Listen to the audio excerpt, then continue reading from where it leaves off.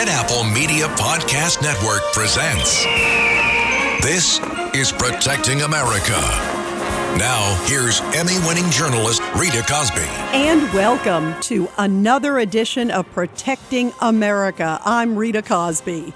Huge developments with the Russia and Ukraine war as Russians are protesting and fleeing the country to avoid being called to fight Putin's war. And joining us now to talk about all of this is retired Lieutenant Colonel Tony Shaffer. He is a former Trump National Security Advisor and also the president of the London Center for Policy Research. Colonel Shaffer, great to have you here. Rita, always a pleasure to join you, and thank you for having me, and I appreciate the time to talk about and try to make sense of all of this wildness going on around us. So thanks for having me. You know, it is wild, and it's amazing to see where things are headed in Russia. First of all, your thoughts about the idea of annexation, of what Putin is doing. It is stunning. I think it's interesting from the perspective of what's at stake. And one of the things which I always try to give people context is, why is Putin doing this just to begin with? Well, it's all about resources. It's all about energy. And as much as I think we see folks in the West attempting to do things which are completely undermining the benefits of just citizens being able to travel and have vehicles available, Putin is trying to get control of some of the most lucrative potential oil fields that exist within that part of the world. That is to say that Luhansk and all those other areas he's getting control of, it's all about the oil. That's what's going on. That's why he's fighting so hard to do this. So it's not just about occupying land and reinsinuating what Putin thinks should be the Soviet empire. I mean, that he has stated that clearly over and over. He was asked once what the greatest tragedy of the 20th century was, and he said the fall of the Soviet Union. So there's a clue. So it's not simply about trying to do what he set out to do, which is establish this new empire. It's about resources. And the last thing Putin wanted to accept is a competitor in the form of a very strong Ukraine as a nation and as a producer of oil, being essentially a competitor. So that's why this is so important to him. And that's why, Rita, he's willing to literally up the ante to actually now invoking drafts and other extreme measures, because it's not just about prestige. It's about real land and real resources below that land he wants control. How rich are the resources there in Ukraine, too? Because that's a fascinating point. Significant. I mean, we're talking, these surveys were done back about 2011, 12, and 13. And so if you note the timeline of conflict, everything has really started kicking off in 14, where they started doing the incursion. So if you actually look at the surveys and the amount of oil they've estimated to be there, matches the very time of Hunter Biden being given a lucrative job in an area that he's had no experience in. I would argue Ukrainians are trying to buy protection money, or basically using their money to buy protection from the Bidens. I think that's pretty clear at this point. And secondly, when you talk about the conflicts and competitions of Ukraine versus Russia, there's always been an underlying theme of the Russians not wanting the Ukrainians to get too far away from being part of their empire. This goes back generations. So that all started kind of coming to a head when there was a pro-EU administration that Victoria Nuland and the Obama folks really pushed for. And that really kicked off and was the spark that started this whole thing burning. But I can tell you, Rita, well, I don't know the numbers. The oil fields were significant enough that they would have been a near-peer competitor to Russia in the production of Russian oil within about 10 years. And I think that's why this all is so important to Putin at this point in time. What a sham referendum, too, as we saw. I mean, it was basically voting at gunpoint. Talk about the process and what basically happened to create that moment. Well, yeah, look, this is Soviet-level behavior from a guy who came up through the Soviet Union. This is, while they don't call themselves communist anymore, they put a happy face and call it a republic. This is all about going in, gaining control of the local political apparatus, putting your people in charge, and then saying, let's vote and see if we want to be part of Russia. That's all it is. And I would argue, and I got a question the other night on another network, how do you think this is all going to play out? Everybody's been silent on these referendums and this annexation. I said, well, it's going to play out based on what each country will see benefit from. And I think the Chinese are going to be one of the first to say, oh, Russia liberated these poor people in these areas that needed to be rescued. I think the Chinese are going to come down their side. Other folks who are much more rational, understand the Soviet system and what he's doing, will be very critical. And I think you're going to see a real kind of effort to get this back in front of the world via the UN. I don't think the UN's the right place to talk about it, but, that's the place they're going to go and talk about it. And there'll be a lot of wailing and gnashing of teeth, and nobody will do a thing about it. That's what I see kind of coming down the road on the annexation. Wait, so you're saying that they won't do anything. So what? They're just going to kind of turn a blind eye and allow it to take place? What does that mean? I think so. I don't think anybody has either the political wherewithal or the military capacity to actually do anything. Although with the pipeline issues with Nord Stream 1 and 2, obviously someone is pushing to widen the conflict. I don't know who that is yet. I haven't done enough analysis and gone through it, but it's very clear that the annexation is going to happen one way or another. It's just going to be, it is what it is. In the end, nobody's going to stand up and do much to walk it back, and nobody's going to do much to do anything because really there's no way militarily to do it, and politically nobody can do it either. So I think that's going to be a done deal. And what we have to watch for now, Rita, is that Putin's going to push off into the Black Sea. A lot of the other oil fields that they found are in the Black Sea. That's why you see them now trying to gain control of certain areas past Crimea, going towards the coast of Ukraine. And so that's all going to play out. But in the larger context of the conflict, I think there's a real potential because of the Nord Stream issues in Europe that's where the conflict may have a lot more challenges, because clearly you and I both know Germany is not going to survive based on their own ignorance, basically plugging their entire energy grid into the need for Russian energy. And that's going to be a real point of interest to the world, and especially the Germans, in about 3 months when the winter really hits. So talk about what is ahead as you're talking about the path, because you're right. And also, vis-a-vis, look what happened with President Biden's policies. I mean, he continues to vilify oil companies, and yet we're talking about this dire crisis for the world and us. Yeah, I could talk about this for an hour, but let me just summarize it. Look, I've got a degree in environmental studies. I know what the facts are. We do not have a global climate crisis. It's just all man-made. It's all artificial. The fact is this: renewable energies and just the cost of creating those electric cars and everything, it's not ready for prime time. You would see the undermining as we've seen here. Part of the reason we see the American economy so jeopardized and in such a decline is because of this artificial attempt to move us to quote-unquote green energy. And we could talk about that in length some other time. But let's go back to Europe. Germany is shutting down its nuclear reactors, which by all accounts is the most efficient, least costly, and actually safest form of energy. If you look at just the overall number of kilowatt hours produced versus what goes into it, and any loss of life has been minimal compared to what has been produced. So they've switched over, and they're now dependent on natural gas and other energy coming from Russia. So that's the issue, is that this overall effort by the left, and I mean the global left, not just U.S., of trying to push people to forego fossil fuels, to give up nuclear energy, and depend on quote-unquote renewables, is creating the circumstance for Germany to be in the position it's in. And this is not just in Germany. England's going through it right now as well. And the honest answer is, Rita, we have adequate supplies of fossil fuel to power the entire globe for at least another 100 years, maybe even more, especially with the efficiency. And I'm sorry, I'm just going to say this. CO2 is not a pollutant. It's a gas. It's plant food. And the more they vilify a gas and try to convince people that somehow that we produce a fraction of a percent, which is in the atmosphere, the more they vilify that, the more they essentially cut the throat of the West and its ability to maintain both political and military dominance of the globe. And that's just the way it is. I hate to speak that bluntly, but that's what's going on.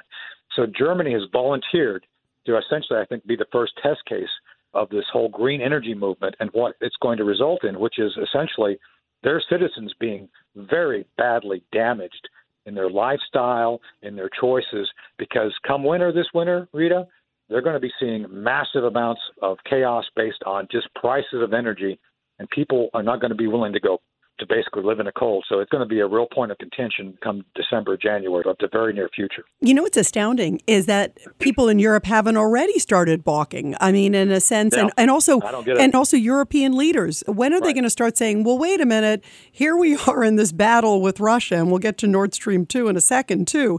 But here we are in this battle. Why are we not sort of pointing the fingers at this process that's put us in this dire consequence even before? Because the writing's clearly on the wall where it's headed. Right. Well, that's the thing. We have seen the political systems of the world so manipulated that science is no longer science. I mean, again, if we had the time, I could present to you a series of facts which would demonstrate to you that there's no climate crisis. But it doesn't stop the politicians in all these countries from constantly bemoaning the need for us, the people, to get on board with, quote unquote, saving the planet. The planet doesn't need saving. What we need to do is actually examine the reality in which we live and not buy into this utopian vision that the left continues to push on others. But for whatever reason, the Europeans just have not woken up from understanding that it's all artificial. It's all about trying to remove fossil fuels and the freedom that comes with that. Frankly, if you got a car, you can drive anywhere. You can go a long way. You get hooked to the power grid. Look what happened in California. They want you to convert over to the electric cars. And, oh, by the way, there's no power. The grid's going to shut down. There's all these discrepancies that don't make any sense to the people who are rational. But the political elites have convinced people so deeply that the planet's in danger and you need to do your part. I just don't think people have recognized that they're being lied to yet. And that's what the danger is here.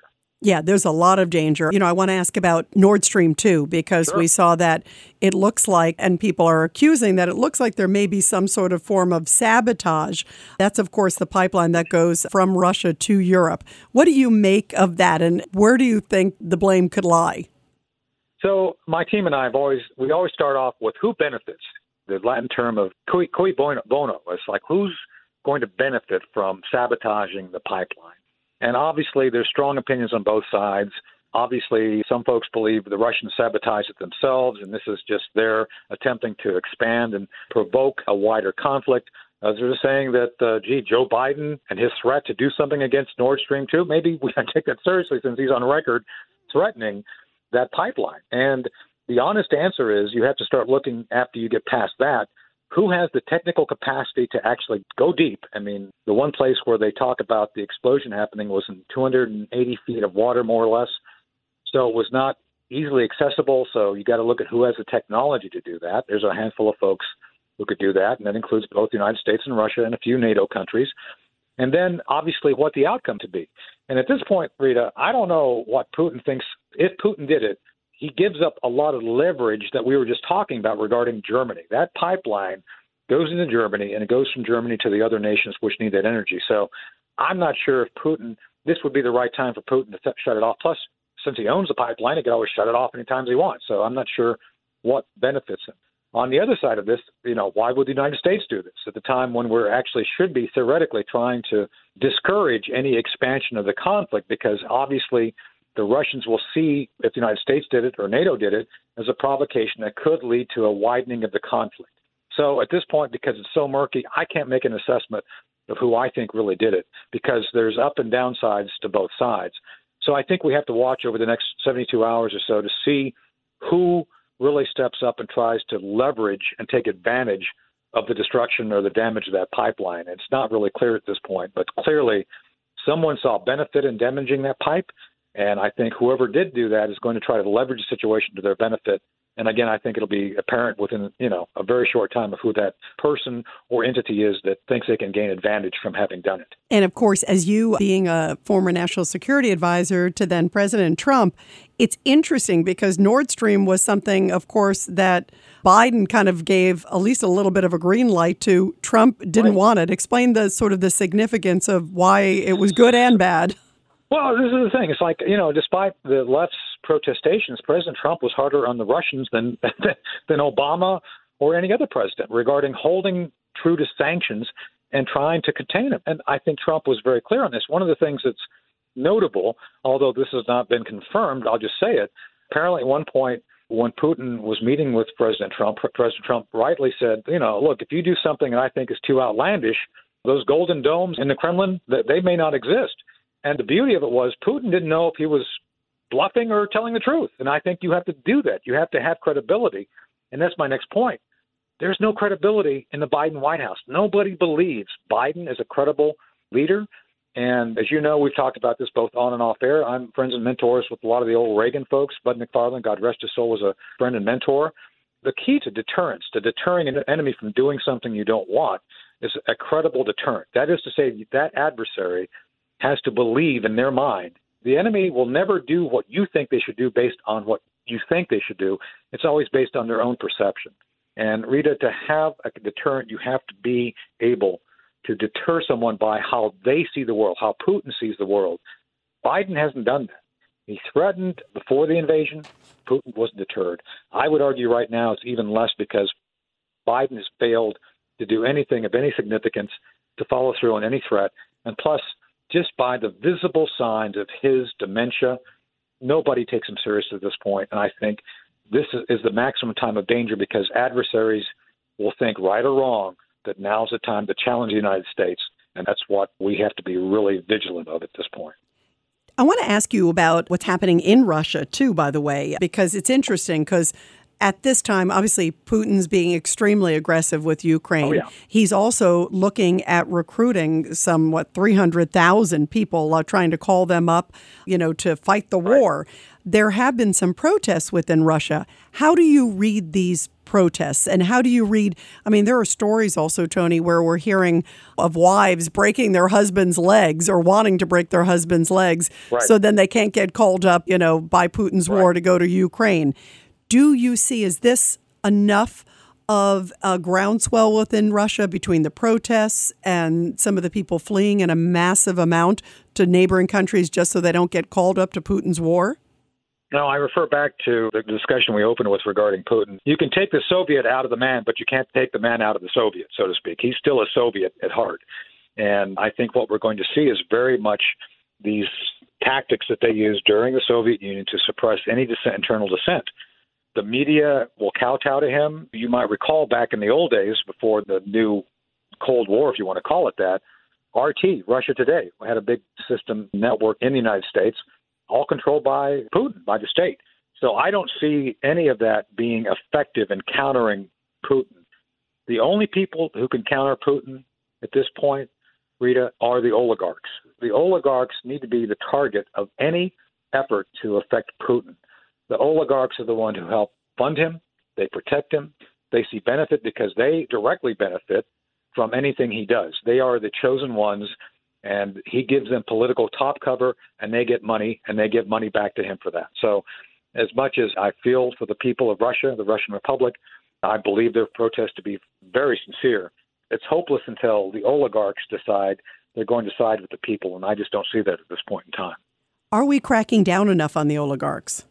Well, that's an excellent question, and I would say no. I think the Biden administration has been bought off. I think they make a good show of it, but I would present to you the evidence of the ruble being at an all-time high regarding value. The commerce seems to be going on just fine from before.